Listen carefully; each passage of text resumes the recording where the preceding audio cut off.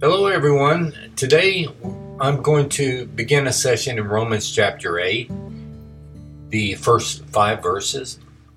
And, for many believers, this is one of the most beloved books and chapters in the whole Bible. This will be a short series. I don't know, maybe 3 or 4 or 5 sessions. We'll see how it goes.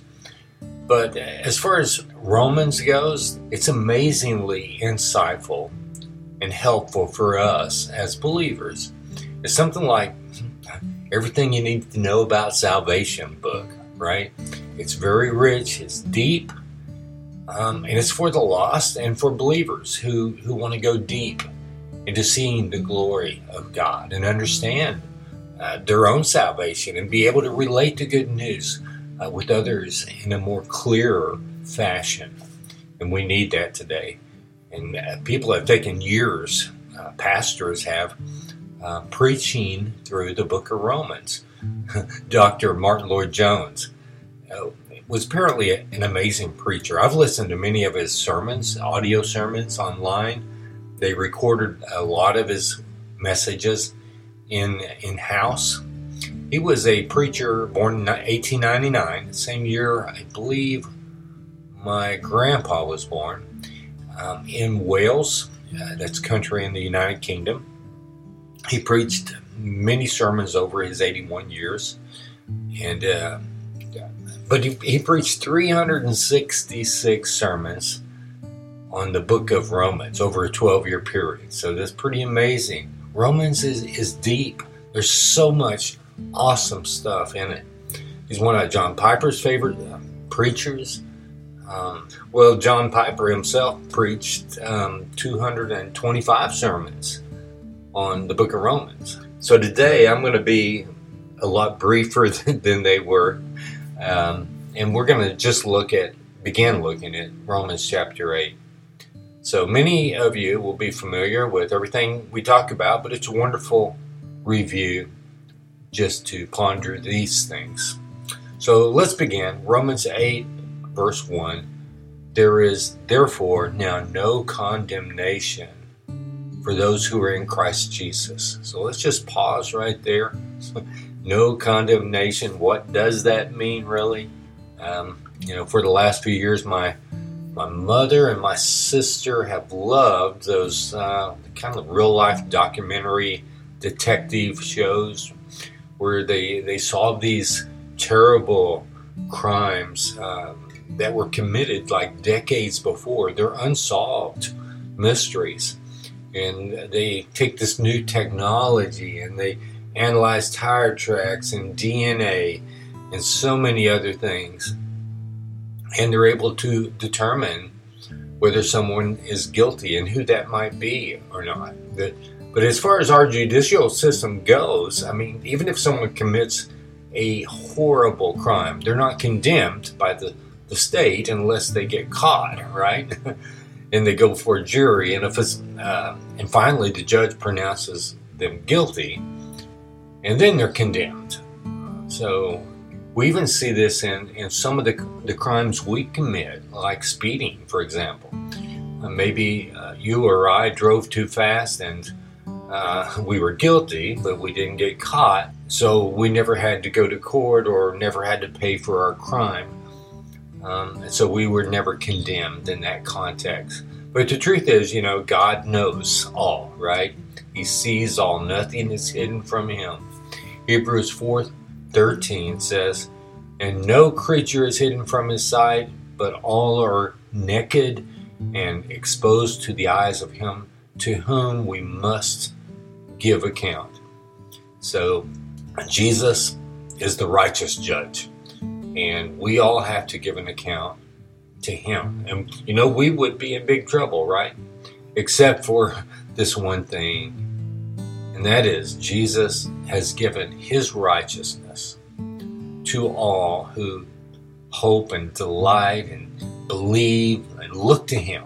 And so there is no more condemnation for those who are in Christ Jesus. And that's what our text is talking about today. And I think much of the world doesn't really feel the weight or the heaviness of their sin, their guilt. And I think some don't think they deserve condemnation.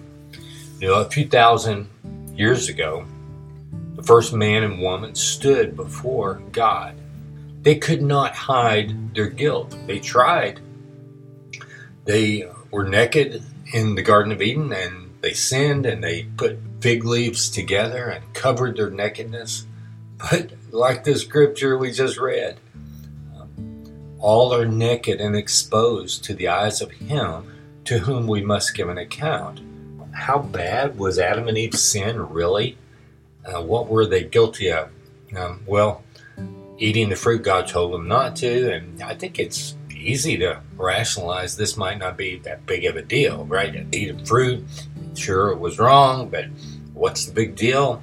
How does that cause them and really ultimately mankind to be condemned before God? But, at the heart of the matter, this sin was very hideous. It was contemptible to God. It was something that God could not tolerate. Let's just think through this scenario for just a minute. Satan told Eve that God was a liar. He said they would not die if they ate of the fruit that God told them not to. And God had said that in the day that they ate of the fruit, they would die. That's what Eve said. And Satan promised them satisfaction. He promised they would be like God. That was the same sin that had tripped him up. He was in heaven. He wanted to be like God. He wanted glory equal to God's. And now he was tempting Eve with the very same thing that caused him to be cast out of the fellowship of God. So, up to that point, Adam and Eve had believed in God their whole life, but now they repented, right? They repented from believing in God. They turned away from believing in their Creator, and they believed Satan. So that's a pretty big sin. They turned away from the one who had loved them, created them, walked with them, talked with them, provided for them, gave them fellowship and joy and food, everything they needed. So this sin in repenting from or turning away from believing in their Creator and now believing Satan was horrible and deep and horrific, and they could not hide their sin from a just God. So that's what it means to be condemned. Since God is honest and just, He never changes. His character is the same, and He is righteous. He would keep His word, and He would bring a just reward for Adam and Eve's sin. So after they sinned, God promised mercy, right? He said that one would come from the offspring of the woman who would defeat Satan and his power over mankind because of their sin. And this one would take the judgment of sin upon himself so that all who hoped in this Messiah would receive the righteousness of God. They would have fellowship with God again. So mankind had the opportunity to believe God again. That was the mercy of God. They could now repent from believing Satan and turn towards God and believe Him again. God spoke again, and they had the opportunity to believe God. If they hoped in the Messiah, delighted in God's word, they would not stand condemned because Jesus would be condemned for them. So remember, Jesus explained this to Nicodemus in John chapter 3. In verse 18, Jesus said, "Whoever does not believe is condemned already because he has not believed in the name of the only Son of God." So we who are in Christ Jesus are not condemned, and that's what we're talking about today. It's an amazing gift that God has given us in Jesus and His death on the cross to be condemned for us. 2 Corinthians 5:21 says, "For our sake He made Him to be sin who knew no sin, so that in Him we might become the righteousness of God." Jesus took the wages of our sin on Himself. And let's move to verse 2. I know we're slow on this, but we need to lay a good foundation for what we're talking about and what Paul is talking about in this chapter. But verse 2 says, "For the law of the Spirit of life has set you free in Christ Jesus from the law of sin and death." Paul is talking about two laws here, two laws that God actually decreed. And we see one that came first for Adam and Eve was the law of sin and death. Okay? And if they ate of the fruit, they would die, right? And actually, they did die in the day they ate of the fruit, as God had said. But not physically. They did die physically later, but the most important kind of death is the spiritual death, and that is to lose fellowship and relationship with God. That's the worst thing that could happen for any person, and that's what happened to Adam and Eve. And then their descendants were born out of fellowship with God as well, and that's why Jesus told Nicodemus that he needed to be born again spiritually. So that is where we see both of these laws throughout the Bible being talked about. The law of sin and death and the law of the Spirit of life, as Romans 8 verse 2 is talking about. These are the two laws. So we see the law of sin and death in many places in the Old Testament and the New.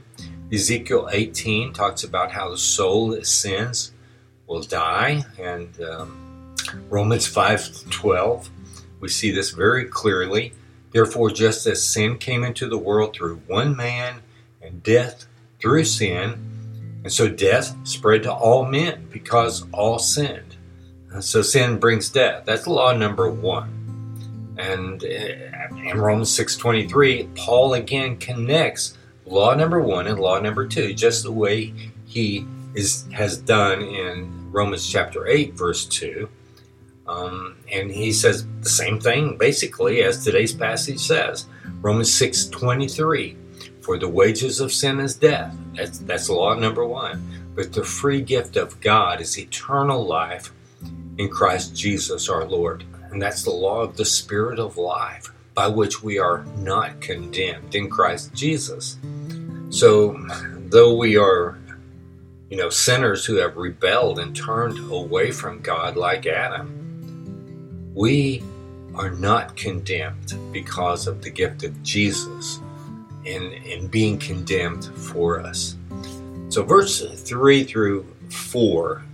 So I think maybe we just go through verse 4 today. I think I said 5 earlier, but let's just read. Paul continues and he goes deeper in this. So let's see what he says. "For God has done what the law, weakened by the flesh, could not do, by sending his own Son in the likeness of sinful flesh. And for sin, he condemned sin in the flesh, in order that the righteous requirement of the law might be fulfilled in us, who walk not according to the flesh, but according to the Spirit." So, I think it was Peter who says that even Paul, he's wise. The words he speaks are inspired by God, but some of his words are hard to understand. But that's a good thing. God wants us to meditate and ponder his word, because these things go down and into our heart, and we can understand our own salvation and what God has done for us. And what Paul says here is that God has done what the law, weakened by the flesh, could not do. So, in other words, I believe he's saying that,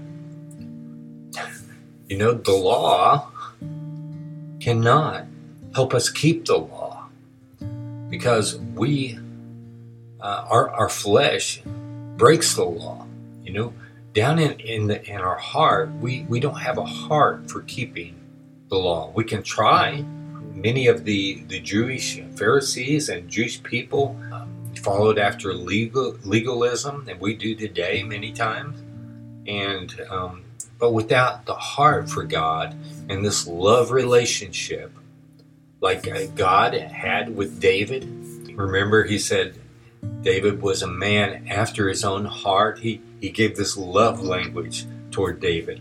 And David spoke similarly to God. So we need this heart for keeping God's word and his commandments. So the flesh cannot do it. But Paul says, by sending his only son in the likeness of sinful flesh, and for sin, he condemned sin in the flesh, in order that the righteous requirement of the law might be fulfilled in us, who walk not according to the flesh, but according to the Spirit. So Jesus came and he kept the law perfectly, right? What we could not do, because our ability to do that was weakened by our flesh. But Jesus was perfect, and he did that. So he kept the righteous requirement of the law for us.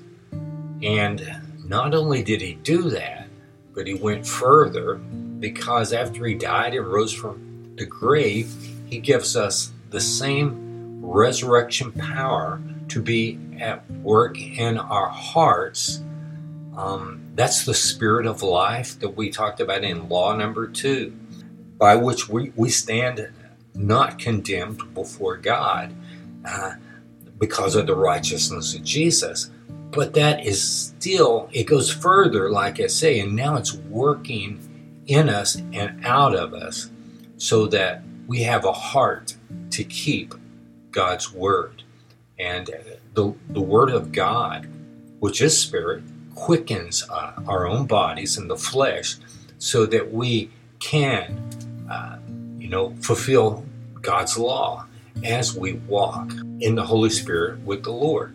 So Jesus did it for us, and now he's working work in us as we grow in him so that we can be more like him and we can take on his attributes and his characteristics. Like 2 Corinthians 3:18 says, as we see more and more of the glory of God, we're being transformed into the same image from one degree of glory to another. For this comes from the Lord, who is the Spirit. That was partially paraphrased there. So this is a great passage we've looked at today. We stand not condemned before God through the Spirit of life. So we get all these things, all these blessings, and we're no longer condemned because Jesus was condemned for us. This is the promise of the one from Genesis, even before the foundation of the world. But we see it, begin to see God's word spoken about the offspring of the woman in Genesis after Adam and Eve sins. And of course, that was Jesus. All things that we know about Jesus today was veiled in the Old Testament in many ways. But I think he becomes more and more clear. The Messiah becomes more and more clear throughout the Old Testament. I mean, Adam and Eve, I believe, could have hoped, and I think they did, hope in the promise of God that would come through the offspring of the woman. And if they did, then they were made righteous by this Messiah, Jesus, who was coming.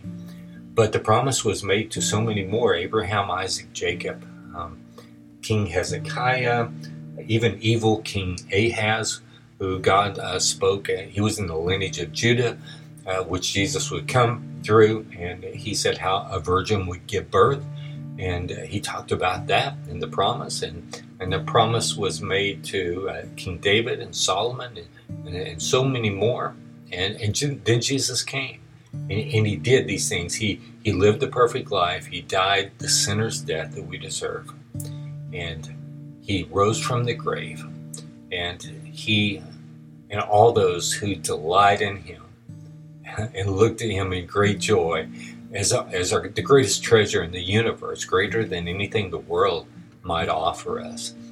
We let go of those things. We unclench our fists from the world, and we wrap our arms around Jesus. who's wrapping his arms, and they're outstretched to us. And so we stand not condemned as we rejoice in him. Father God, thank you for your word today, and guide us as we continue and go through Romans chapter 8. Lord, help us today to rejoice in you and rejoice that in Christ Jesus, in the Spirit of life, this law of the Spirit of life has made us right with you, Lord, and has removed us from the law of sin and death because of Jesus. In his name we pray. Amen.